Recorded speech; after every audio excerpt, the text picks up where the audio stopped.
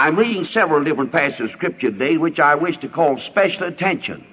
And by the way, I want to express my appreciation for the unusual response and attention to the message yesterday.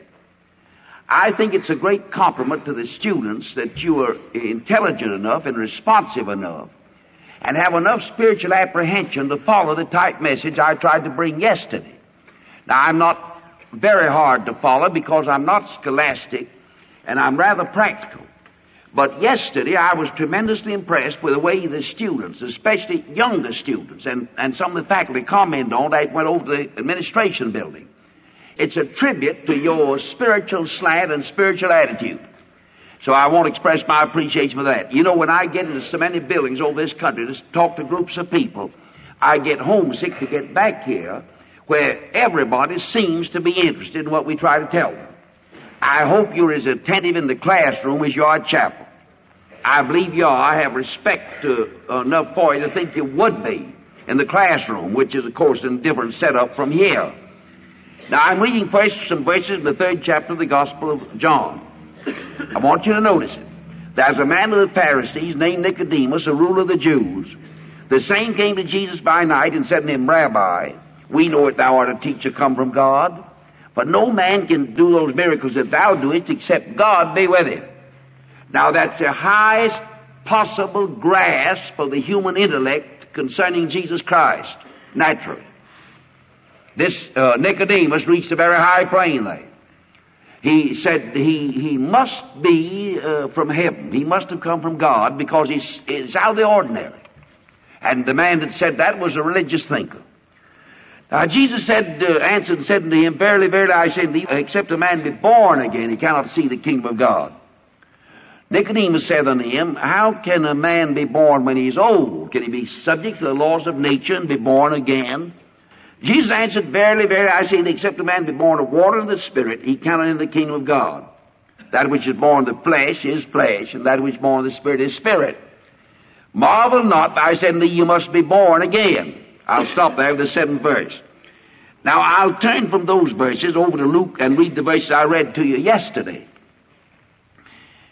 And there went a great multitude with him, and he turned and said unto them, If any man come to me, and hate not his father. By the way, I should have commented more on that word hate yesterday. If you'll take your commentary and go through the Bible and read about this word hate, it does not mean always animosity against somebody or bitter attitude of heart. It doesn't mean that. It's used a number of places in the Bible, and you love them less than somebody else. You love less. You would love your mother and your father and your sister and your brother and everything less than you love Jesus Christ. You know, that's getting on a very high plane, isn't it?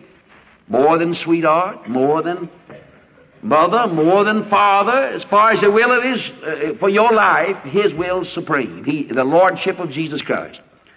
Now I said, if any man come to me and hate not his father, you might put it this way, and does not love his father less, you might say, and his mother less, his wife less, and his children less, and his own life less. He cannot be my disciple. Didn't say you couldn't go to heaven when you die. He didn't say that. Let's understand that. He said, but you cannot be my disciple. Now we'll go ahead. And whosoever doth not bear his cross. It's more than this now. You're not to just love your mother and all these folks less, and not even your own life less. But whatever he tells you is your cross, you take it up, not his cross. You can't put your cross off on somebody else. Somebody can help you bear your burdens, but your cross is something you have to bear. You can say to your brother, your friend, your sister, your mother, and somebody say, please give me a little lift for this burden. And the Lord told them to do that for you. But your cross is a burden that you take up that you don't have to take up. But you take it up to be a disciple of Jesus Christ. That cross might be leaving a loved one and home to be a missionary somewhere in some dark place on this earth. Might be something else, but you take it up. You love Him so much that there's no cross too heavy, no cross too crushing upon you, but you will to bear it. And now he said, goes on immediately, talking about whosoever does not bear his cross cannot be my disciple. For which of you, intending to build a tower, sitteth not down and count the cost, whether he have sufficient to finish it? Can you go through? Can you do the job? Said, lest happily, after he hath laid the foundation and not able to finish it, all that behold it begin to mock him, saying, this man began to build and was not able to finish. He started out all right, but he didn't stick. He didn't have the quality. He didn't have the resources. He didn't have it in him. He just couldn't stand, that's all. Oh, what a tragedy. You know how many people in this world have hurt the cause of Jesus Christ because they didn't sit down and say, well, I count the cost, I'll do it. They just went into it on the impulse of the moment and said, I'm going to do whatever he wants me to do. And they just didn't do it. And people said, look at her now and look at him now. I was in a certain city some time ago where there was a man there running an elevator that used to be a great evangelist in America.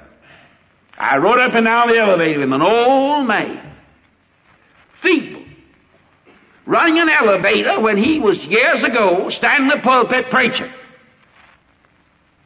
Went up and down this country as an evangelist. He'd better count the cost. It'd been better for him never to have been an evangelist. Everybody told me that a man was a great evangelist one day. Now I said, what king going to make war against another king sitteth not down first and consulteth whether he be able with 10,000 to meet them that cometh against him with 20,000?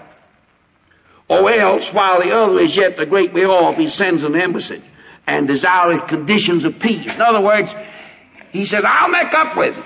I couldn't fight it through. I wasn't big enough to do it, and I'll make up. I'll compromise it, and what do you want? And we'll get together on the day.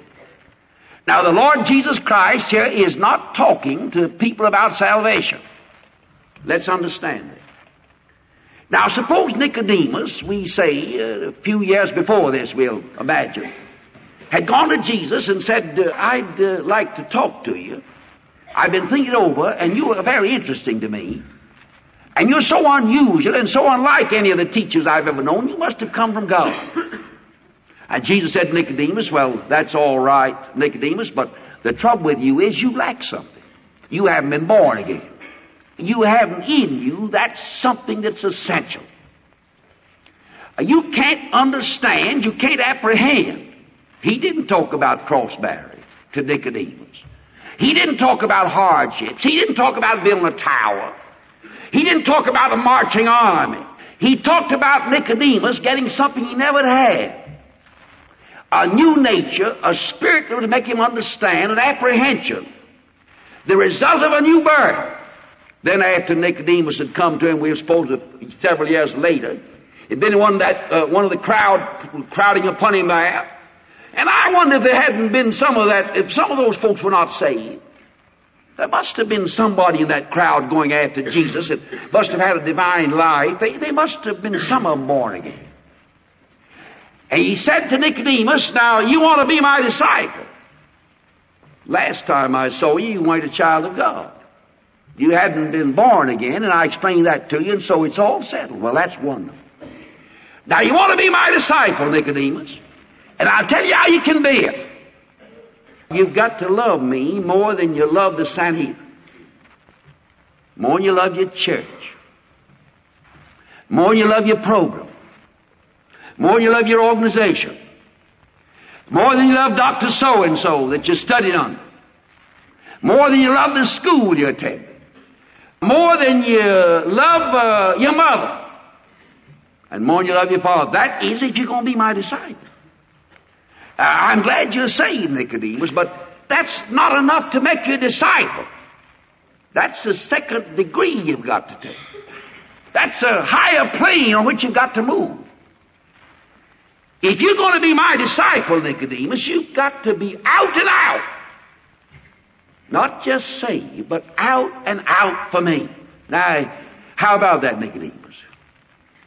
Nicodemus, I wouldn't have you start out to be a preacher or a missionary or something else until you sit down and count the cost, because you'll hurt my cause and my testimony and disgrace this thing. I want you to think this thing through now. And I want you to know your mind and make up your mind. This isn't any little business. This is big business. How about Nicodemus? Say there are millions of people that have known him that have never been his disciples. Now, you can't be a disciple without knowing him, but you can know him without being a disciple. Discipleship has something to do with wisdom that knowledge doesn't always take in. I've told you many times that wisdom is knowing how to use knowledge. You can have knowledge without wisdom, but you can't have wisdom without knowledge. Now let me illustrate for just a minute. I do want to help you if I can, because this message is so important. And I asked God to help me yesterday, today, to say what I ought to say, because here are hundreds of young people have a life to invest for God. And I want to help you. Now let's imagine Nicodemus moving into the kingdom of God. He's in the kingdom. He walks down the street, we'll suppose, in this kingdom of God, figuratively speaking, and he sees a library. And he walks in that library, and there's just one book there, that's the Bible. He walks in there and opens that book and reads that God so loved the world, He gave His only begotten Son, whosoever believeth in Him should not perish but have everlasting life. Nicodemus says, I know that's right. He reads that Jesus Christ was a virgin-born Son of God. He doesn't question it at all. He understands it thoroughly because he's had a new birth himself. He had something that came down from heaven and got in him. He reads all those wonderful promises in the Bible and says, I'm sure about that. Why, the first thing you know when you become a Christian, you begin to love the Bible. These folks that pick the Bible to pieces are not right with God. Every Christian I've ever seen testified that the Bible became to him a wonderful and new book when he was saved. He had knowledge, he had understanding. He appreciated everything about it. He was happy to read the promises, and they seemed so fair and reasonable and wonderful to him. That's apprehension, that's understanding. Let's imagine that Nicodemus walked down the street and there's a wonderful fountain. It's a fountain of blood flowing from Emmanuel's veins. And sinners plunge beneath that flood lose all their guilty stains. You don't have to sell the blood to Jesus. These modernistic scholars that talk about slaughterhouse religion and ridicule the blood of Jesus Christ don't know God Almighty's love and don't understand. Now, you get that with a new birth, and you get to learn it when you get to be a child of God. Let's imagine that Nicodemus walks down the street somewhere in the kingdom of God. We just imagine now, trying to picture it some way so we remember. And he sees a schoolroom. And he walks in that schoolroom and said, I'm sure they must have a great many pupils here because this is such a great kingdom. And I'd like to see this schoolroom here. And I know it'll be crowded. I don't know whether I can get in or not. And he walks in and it isn't crowded. He doesn't find over the door, knowledge is power. That sign's not over that door. He walks in there and finds that the king is a teacher. And there's the king. And the king is talking to save people about wisdom. Listen a minute. This school of discipleship is a school of wisdom. There's knowledge in it, but it presupposes this knowledge.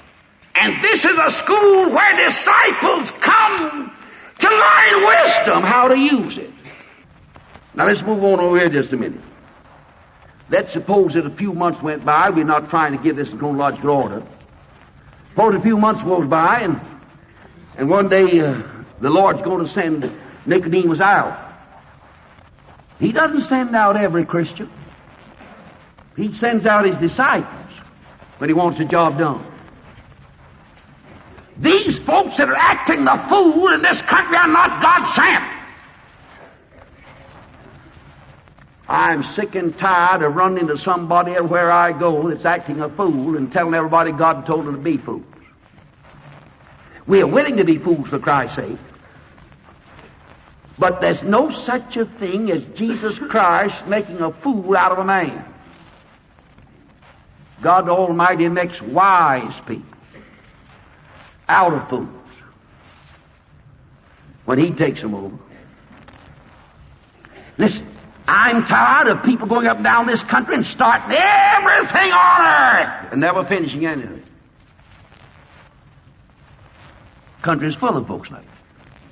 They started a tower and didn't finish it. They started a fight and didn't close it up and with victory. The reason is they started a tower God didn't want them to start, or fought a battle that God didn't tell them to fight, or didn't get their wisdom from God, then were not consecrated.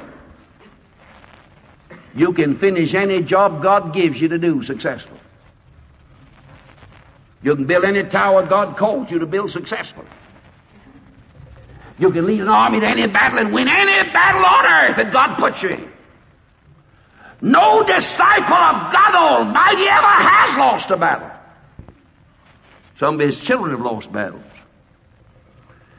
but they weren't disciples.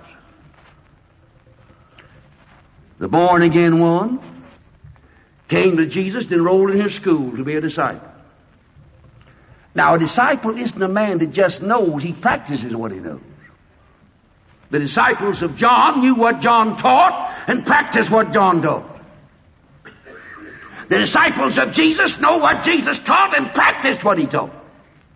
If you're not practicing what He taught, you're not, in a Bible sense, His disciple. Now, Jesus takes these disciples, He's going to send them out. Now, Nicodemus, we'll imagine, is one of them. And he said, therefore said He, I say unto you, Nicodemus, the harvest truly is great,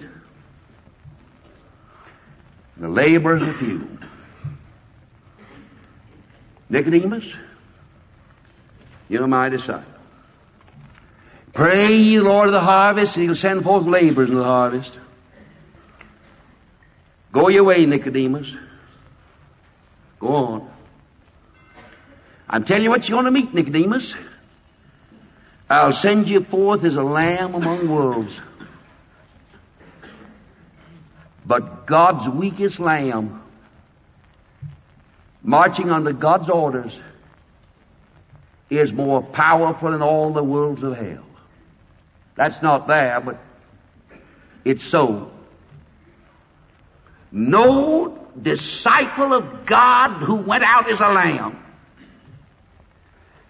ever went out to meet wolves and wasn't able to meet them.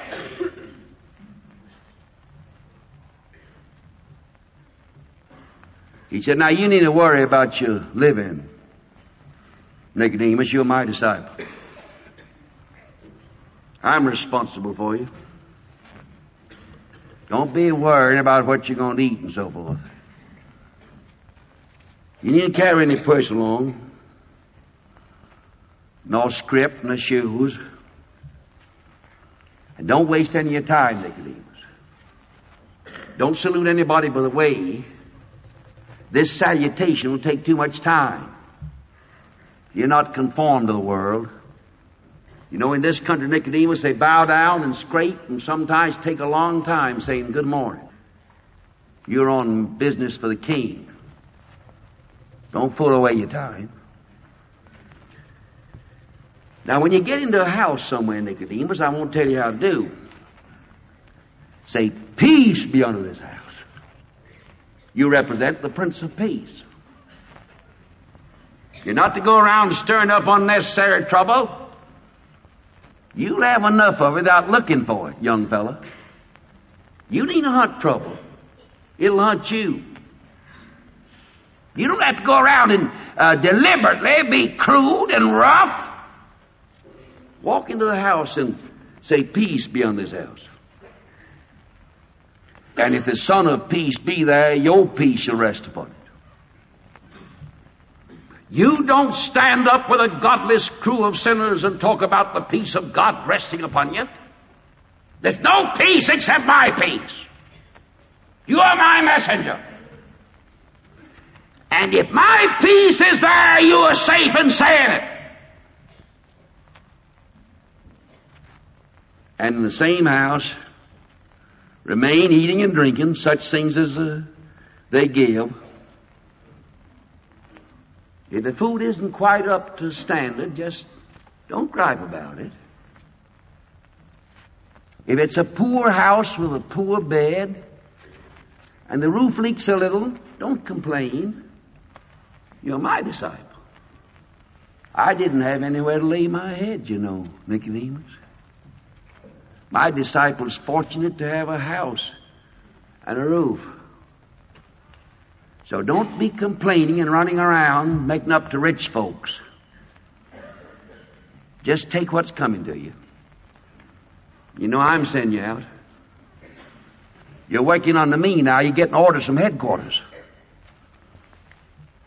And same house remain eating, drinking such things as they give. You're entitled to what you eat. You're entitled to a place to sleep. A laborer's worthy of his hire. And you know what the standard is? Having food and raiment. Let us therewith be content. Don't be saying I can stand in and get a good job somewhere. Don't say the moderator or the president or Dr. So-and-so can take good care of it. I'm taking care of you. You're mine. My will's supreme, you know now, Nicodemus. You know, I told you had to love your mother less than you love me. Had to love your father less than you love me. That is, if you're going to be my disciple. And I had to tell you something else, Nicodemus. Had to take up your cross. So just go on now, Nicodemus. Don't complain. If I sent you out and you got to that home and that's the open door, don't spend your time looking for another open door to a house that's more comfortable. I'll put you where I want you. Now he goes on and tells them other things to do that he gave them special power to do. I'll stop here. The Lord Jesus Christ always gives power to his disciples to do what they ought to do. Anything you ought to do, you can do. You ought to be a missionary? All right, you are not fit to be a missionary if you love your mother better than you love Jesus Christ. You are not fit to go to Africa if your sweetheart's more precious to you than the will of the Son of God. You are not fit to stand up and preach if that will of God isn't supreme.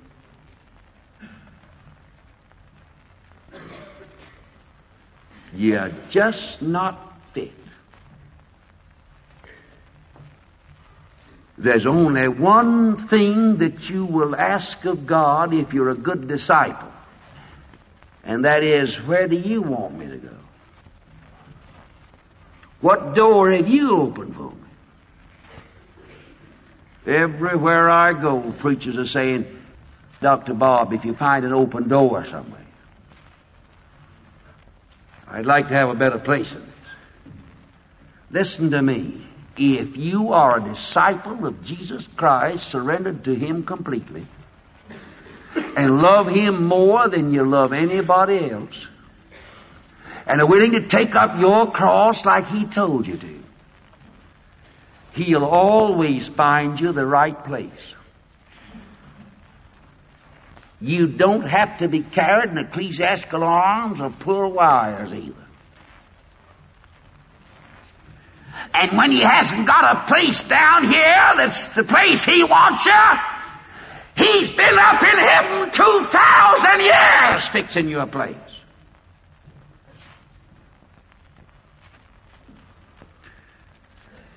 You know, as I've been studying this discipleship, I've been getting under conviction. You know, no wonder we are in a mess in this country. No wonder chaos has overtaken us. There are very few of the people of God that ever meet these standards. What do you need?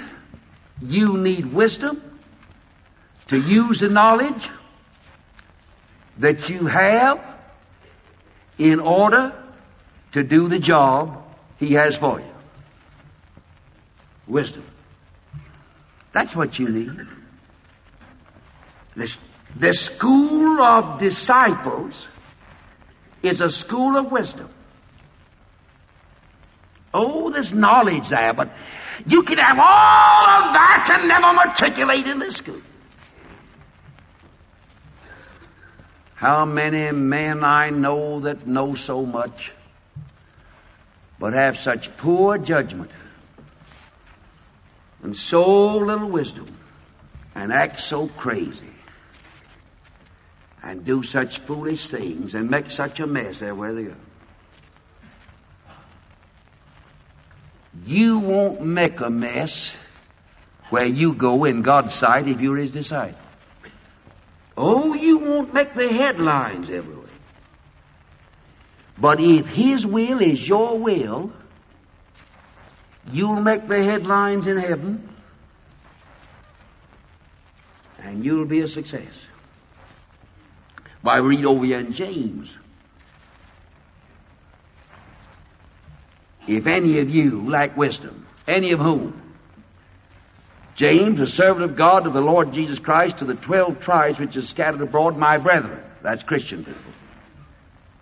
That's Christian people. He's talking to them. If any of you Christian people lack wisdom, and I know plenty of us that lack it, you lack wisdom? He said you don't have to lack it. You don't have to get along without it. Plenty of it for you. And you can have all you need to do the job. Any of you lack wisdom, let him ask of God.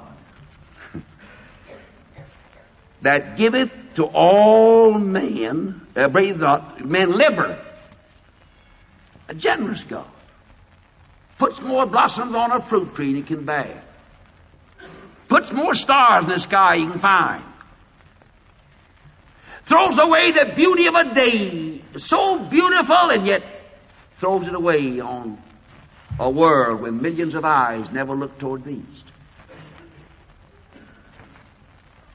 Liberal God. Gives you 2 lungs when you can live with one, and 2 eyes and you get along with one. He's a liberal God. And the God that's liberal with everything else is liberal with wisdom. Don't act a fool. He doesn't get tired of you asking for it. And upbraideth not. Liberal God upbraideth not. You need some wisdom? Ask it. But now wait a minute. You want to understand the basis on which you get it. But let him ask in faith, nothing wavering. For he that wavereth is like a wave of the sea, driven by the wind and tossed.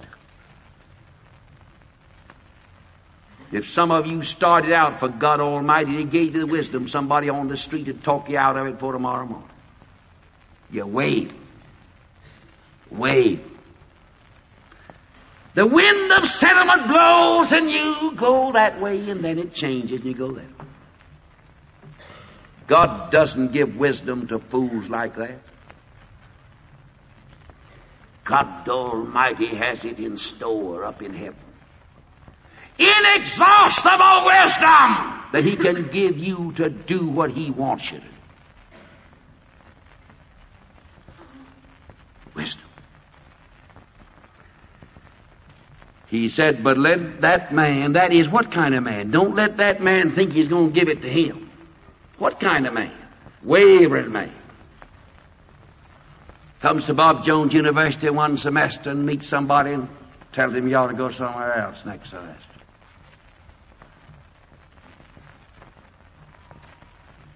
God, let me hear you say, and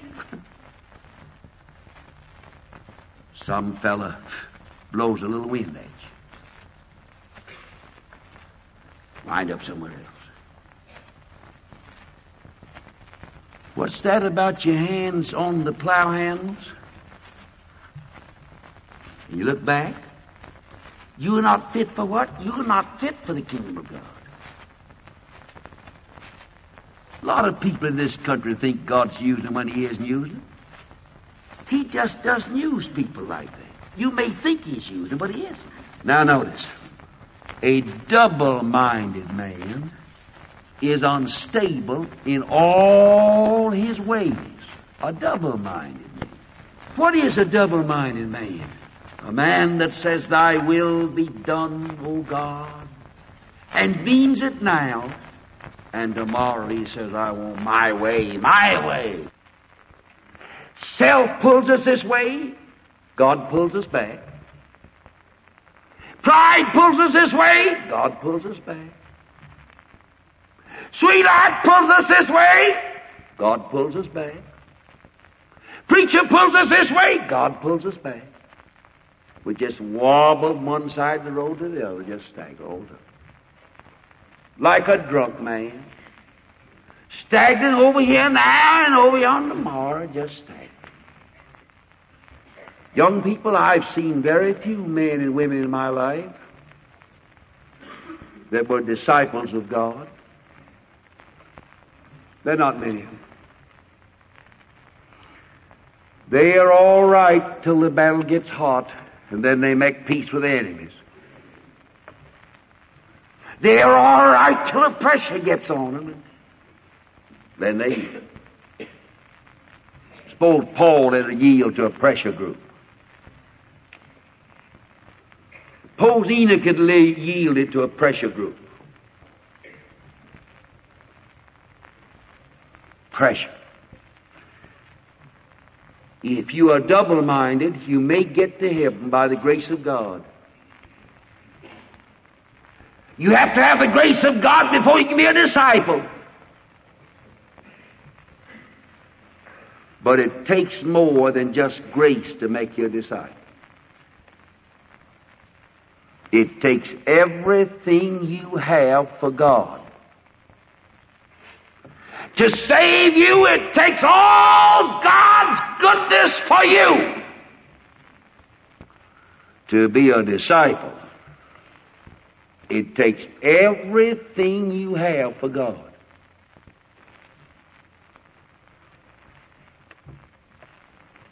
What are you going to do about it? What are you going to be from now on? Double-minded? Staggering? I walk up and say, Lord, I'm your child. I've been born again. I love you, Jesus. I've loved myself too, but I'm sorry.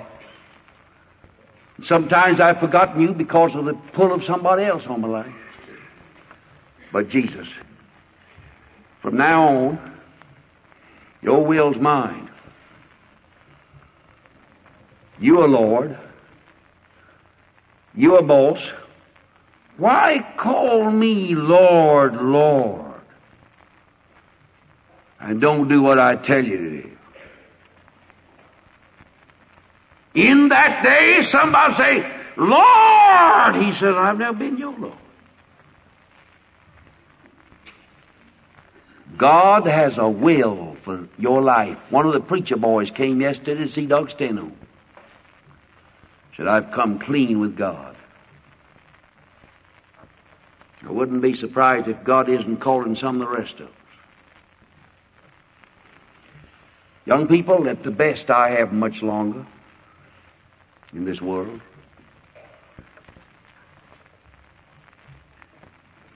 I've told God recently as I never told Him before. All I want for my life is His will. I've stood on this platform this year to preach to you as I've never preached in the history of this school. I'm not interested in the big school. I'm not interested in the glamour of a great school. I'm interested in a good school. We have approximately 1,100 young men studying for the ministry. I'd rather have 10 of the right kind than 1,090 no good. There's never been a day since Jesus Christ went back to heaven with the assurance He is coming again, when the whole wide world needed uncompromising, consecrated, fervent, sane Christian leadership like it needs today. I hope God will help us produce some of them, or train some of them in Bob Jones University. And I hope you will be the kind that will make the sort of surrender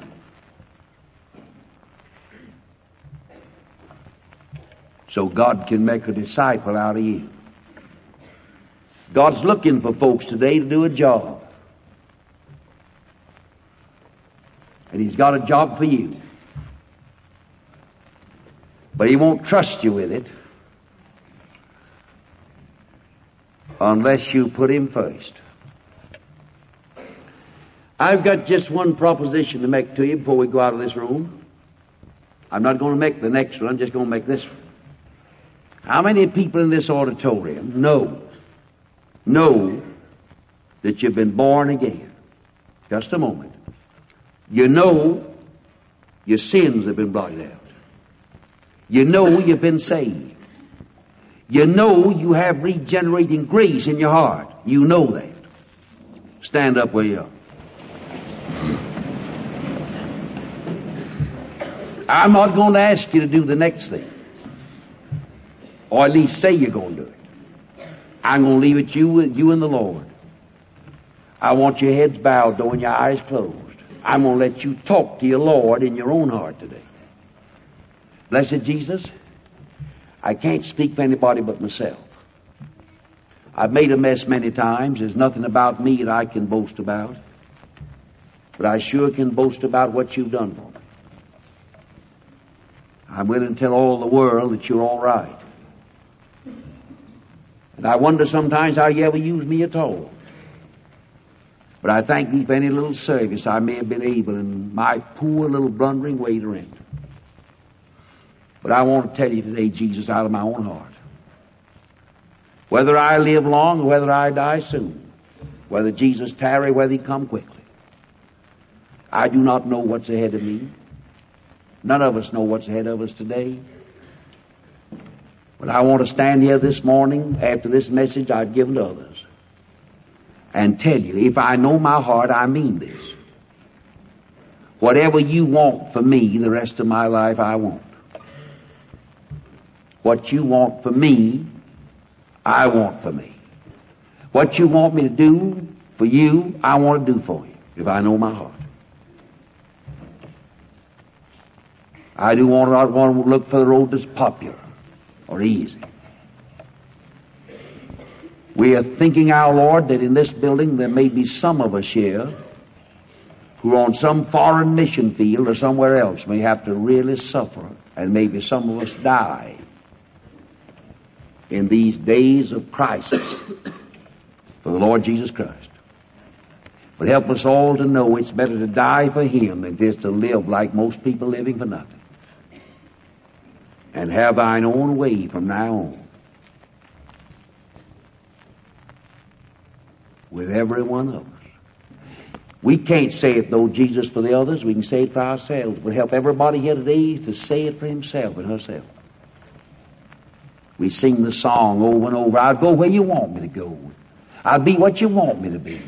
Have Thine own way, Lord. And we've sung it until we don't even think about what we're singing. But help us in the silent moment with our heads bowed to say with our own hearts, I tell you, Jesus, that today in my heart. Out of this hour today, when we get to heaven, out in eternity, help us to find the results of this hour. Results that will last forever. Out of this hour could come the greatest victory that this institution's ever known. this 1 hour. Help us to be faithful and true. Never waver. Never waver. Never be double-minded. An eye single to the glory of God. Oh, Jesus, please keep this school like that. Please do, Jesus. Keep it like that. We pray in thy precious and wonderful name.